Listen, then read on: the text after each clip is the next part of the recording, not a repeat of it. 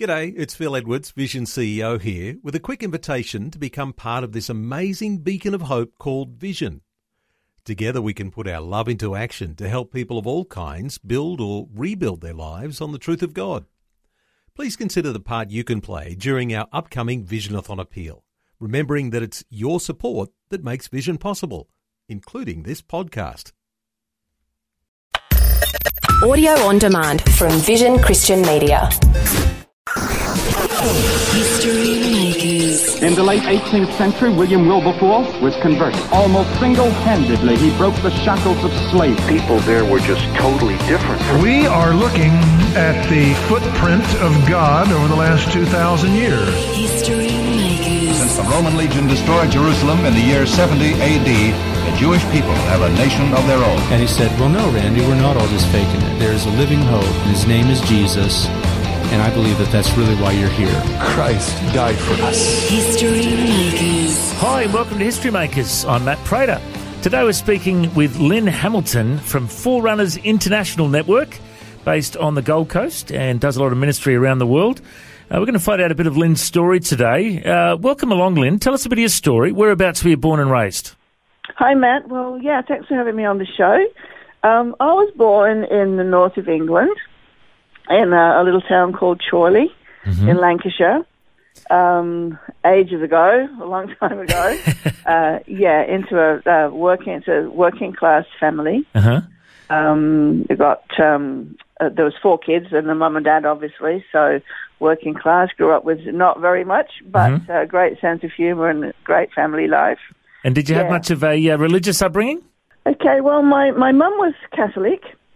Dad was Protestant but not practicing, and Mum sort of made me take my brother and sisters to High Mass every Sunday. So I was familiar with going to church, but never really. I always believed in Jesus, but never really sort of encountered him.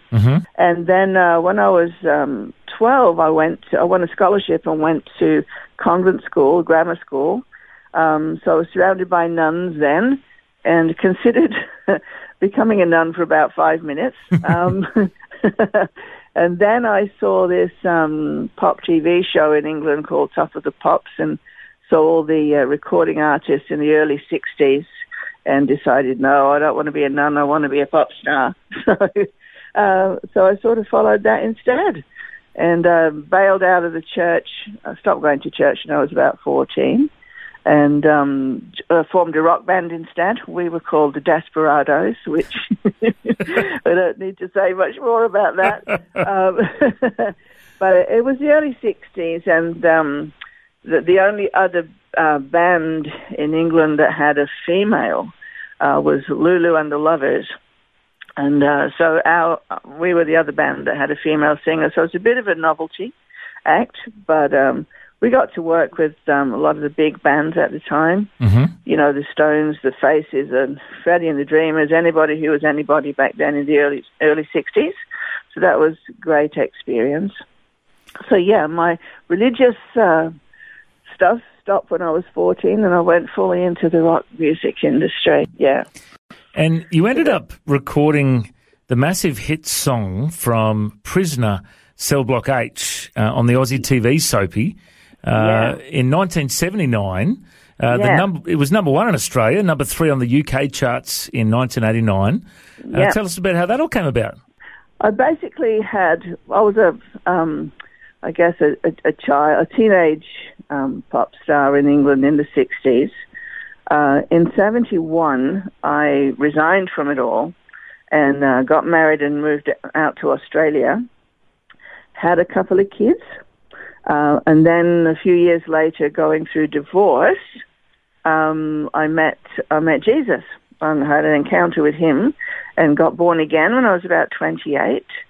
And I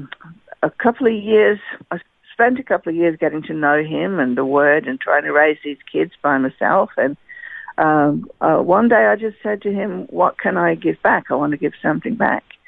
And I actually heard an audible voice, Matt. He spoke to me in an audible voice and said, give me your voice. And I basically laughed at him and reminded him that I was 28 now and I'm over the hill. And I've got these two kids and, how are you going to use me like that? But it was basically all I knew how to do was to sing. So I offered him that. And within a few months, I had recorded some demos and taken them around the record labels in Sydney, and basically got a deal with RCA Records. And I knew it was God that was putting me back into their business because nothing in me wanted any part of it. And just following the lead of the Holy Ghost, And so I got this deal with RCA, and they had a close relationship with the Raj Grundy organisation, who produced soap operas. Mm-hmm. And I was at the Christmas party in late 78, and approached by these TV executives to see if I would be interested to record a song, a TV series that was coming out in the early 79 called Prisoner. And what they wanted was it had to be a female, because it's a woman's song about a woman in prison, and it had to be somebody completely unknown in Australia. So I was right there. There was nobody more unknown than me at that time. And so they actually gave me a cassette tape, believe it or not, on the spot, and said, can you learn this overnight? Come in the studio tomorrow morning and record it for us, and, we'll see where we go from there. So that's what I did, and they loved it. Initially, it was just going to be over the credits at the end of the show. But when they heard what I did with it, they said, no, we'll release it as a single. And I said to the Lord at the time, Lord, if this really is you, it'll be really successful. Because, you know what I mean? There was nothing in business that attracted me anymore, which is why he could pull me into it, actually. And so he had said to me, this is your tool for the harvest. And he reminded me that, Jesus, in Luke chapter 4, Jesus came to set the captives free. Mm. And because it was, the show was about a woman's prison, being in prison. And the Lord said, this is your tool for the harvest. People don't need to be behind literal bars to be in prison. Prison can be anything. Prison can be, debt, poverty, abuse, addiction, all of these things. And so he said, this is your evangelistic tool. And it was shot straight to the top of the charts and went gold and won an ARIA and the ARIA that year and all of that. And then I found myself doing clubs and concerts and actually preaching a little mini gospel in all of my shows and telling people, if you feel like you're in prison, my friend Jesus can set you free. And what would happen is that I would go into places like, say Newcastle, Wollongong, wherever, and I'd do a club on the Saturday night and a church on the Sunday morning, because the churches very quickly found out he was a celebrity who was born again. And so, yes, and they both advertised in the paper. So I'd do the club on the Saturday night, preach a little gospel, and then Sunday morning go to the church, mostly AOG churches at the time, go to the church, tell my testimony and lead people to Jesus, people who didn't normally go to church, but they'd come to see me again, hear me again. And that's how God used that song in 79. And so I did the clubs for quite a few years off of the strength of that one song. But for me, it was all about the gospel. It wasn't about being in the music business or anything. It was all for Jesus this time. So that's how he used it. Then 10 years later in England, when all the Brits were going crazy for the Aussie soap operas, Prisoner had its turn. Prisoner Cell Block H had its turn. They call it Cell Block H over there because they couldn't use Prisoner because that had already had copyright on it. Mm-hmm. So, there was this big public demand outcry for the song. And so I was actually, believe it or not, I was in America at the time and knew none of this. I was living in America. I didn't know any of it. And I just rocked back into Australia and called up my ex-agent who said to me, where are you? Everybody's looking for you. And I'm like, what? What have I done? And she's like, no, you've got the song's in the charts in England. And they'd given up on finding me. They'd released the single, and it had shot straight into the charts. And I just happened to rock up back in Australia that same week. So it was like, okay. So they put me on a plane, and I went to England, and it went to number 3 in England. Wow. And so same deal again, bringing people to Jesus, you know. If you're prisoners of your own device or anybody else's device, you know, Jesus can set you free. So it's like the song that won't go away. It's nearly 40 years old now. Well, it's a great testimony. I'm curious, when you sung in the clubs, did you sing gospel songs as well? Like, did you sing like "Jesus is Just All Right" from the Doobie Brothers, or did you, or worship songs, or was it just? Yeah. What I would do is I would do a clean secular show, and then I'd sing the prisoner song, and I'd tell them about Jesus, and then I would sing a gospel song. What was the gospel song you'd do? Well, I would sing "You Needed Me," which I think was an Anne Murray song at the time, and present it in a way that it was about Jesus and personalize it to Jesus. So yeah, and then I'd find that people would be waiting for me in the car park afterwards and outside the stage door, and a lot of them might be drunk, but they'd be like, "Tell me more about Jesus." So it was awesome. So I did like 12 years as an evangelist, actually, off of the strength of that song. Wonderful. And so I'm sure if heaven's got a jukebox, it'll be on it. So. And have you done any other music recently? Well, I just recorded a song a few months ago. A friend of mine wrote it. Her name's Judy Gale, and it's called "The Miracle Worker." And clearly, it's about Jesus and all his miracles and who he is and what he did. And Judy was dying of alcoholism, and the Lord delivered her of alcoholism.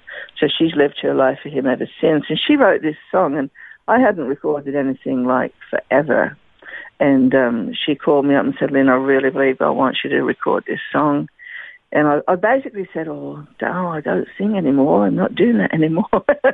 I've moved on, And she's like, "No, I know it's for you." So anyway, I said, "Well, I'll record it and we'll see.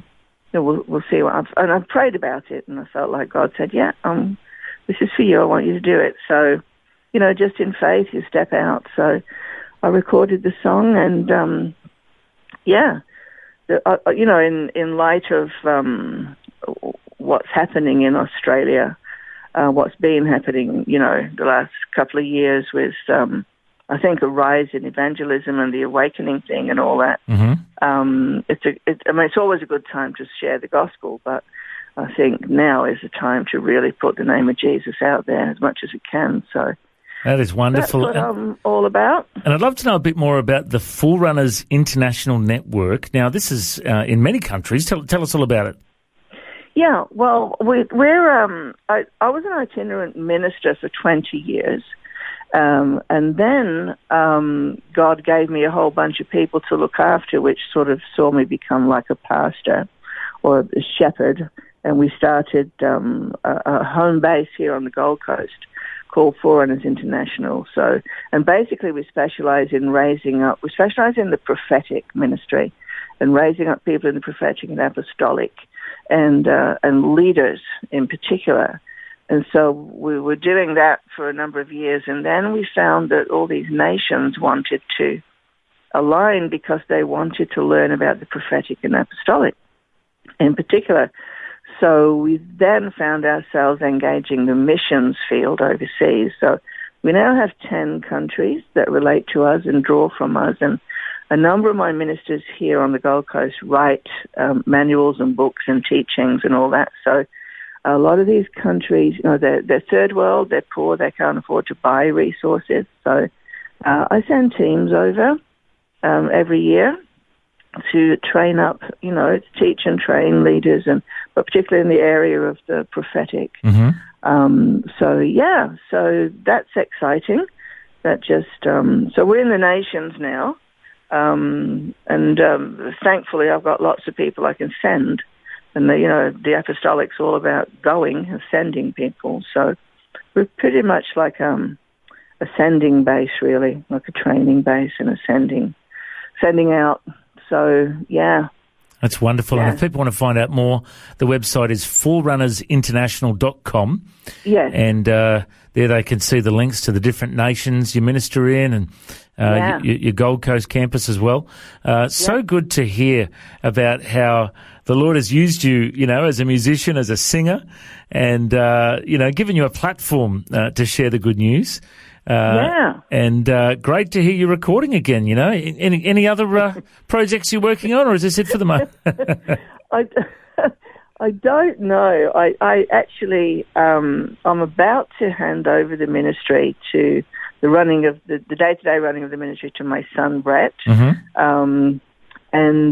I actually want to write some books and probably itinerate again. I speak at conferences and stuff, and I'm getting up there in years now. Not that bothers me, but it's like what I do in the next 10 or 20 years that really matters. Mm. So, you know what I mean? So I'm not quite sure what God has, but he did tell me to hand over to my son. So we've got the next generation coming up now in all of that, and they're all powerful and strong. So I'll always be like the founder of it all and all that. I'm not going away anywhere, but I really don't know but I know it'll be good. I know it'll be exciting. Mm-hmm. I've never known the Lord to not be exciting.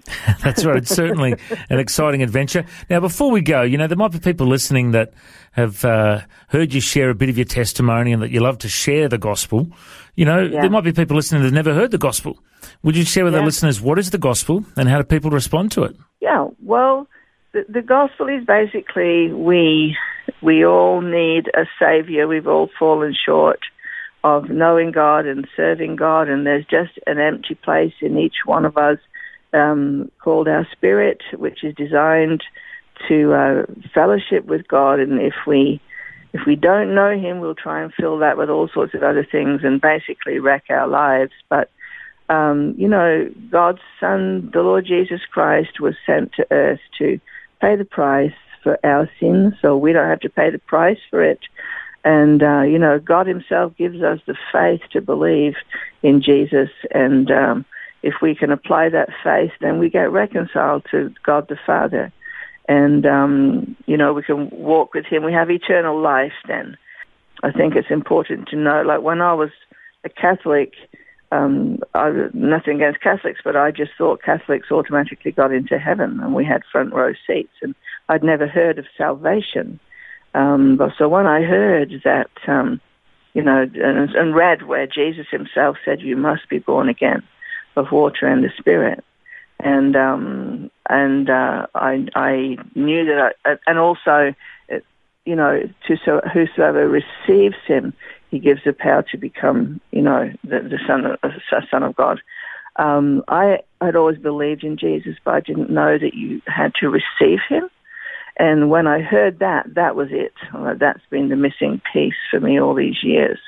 So I received Him into my heart as Lord and Savior, and repented of my sin, admitted I was a sinner. That was the hard part, to admit, I was a sinner, but the Holy Ghost convicted me if I hadn't lived my life right. And so I repented and received Jesus and got baptized, in water and filled with the Holy Spirit, and I've never looked back since. But we need a Savior, and Jesus is it. There is no other Savior, no other name by which we can be saved except His. That sounds like good news to me. It's great news, yeah. And He paid the price at Calvary, Yeah. And that's wonderful. So, yeah. Well, Len, it's been wonderful to have you share that good news, and wonderful to hear about how your life's been turned around by following the Lord, and it is an exciting adventure we're on. Once again, if people want to find out more about Forerunners International, the website is forerunnersinternational.com. And Lynn, I reckon you're a history maker. Thanks for joining us. Thank you. God bless you, Matt. Thank you. Thanks for joining us on History Makers. If you'd like to listen to this interview again, just go to historymakers.tv. There you'll find links to Facebook, Twitter and Instagram. You can subscribe to our iTunes podcast or check out our YouTube clips. History Makers is a faith-based ministry and we appreciate all of your support. The vision of History Makers is to share the good news of Jesus all over the world. If you've got a suggestion of someone we can interview, send us an email, info@historymakersradio.com. God bless you. Have an awesome day. I'm Matt Prater, and why don't you go and make history? History Makers. History Makers is proudly sponsored by Bible League, who serve the local church and other partners around the world by providing Bibles, scripture materials and training to help people meet Jesus. They provide God's Word to a lost and needy world. Bible League plants Bibles in prisons, among persecuted Christians and in poor nations, bringing the love and light of Christ into many people's lives around the world. Make history today by joining our friends at Bible League and planting a Bible that will help someone meet Jesus. Go to bl.org.au. Station sponsor. Thanks for taking time to listen to this audio on demand from Vision Christian Media. To find out more about us, go to vision.org.au.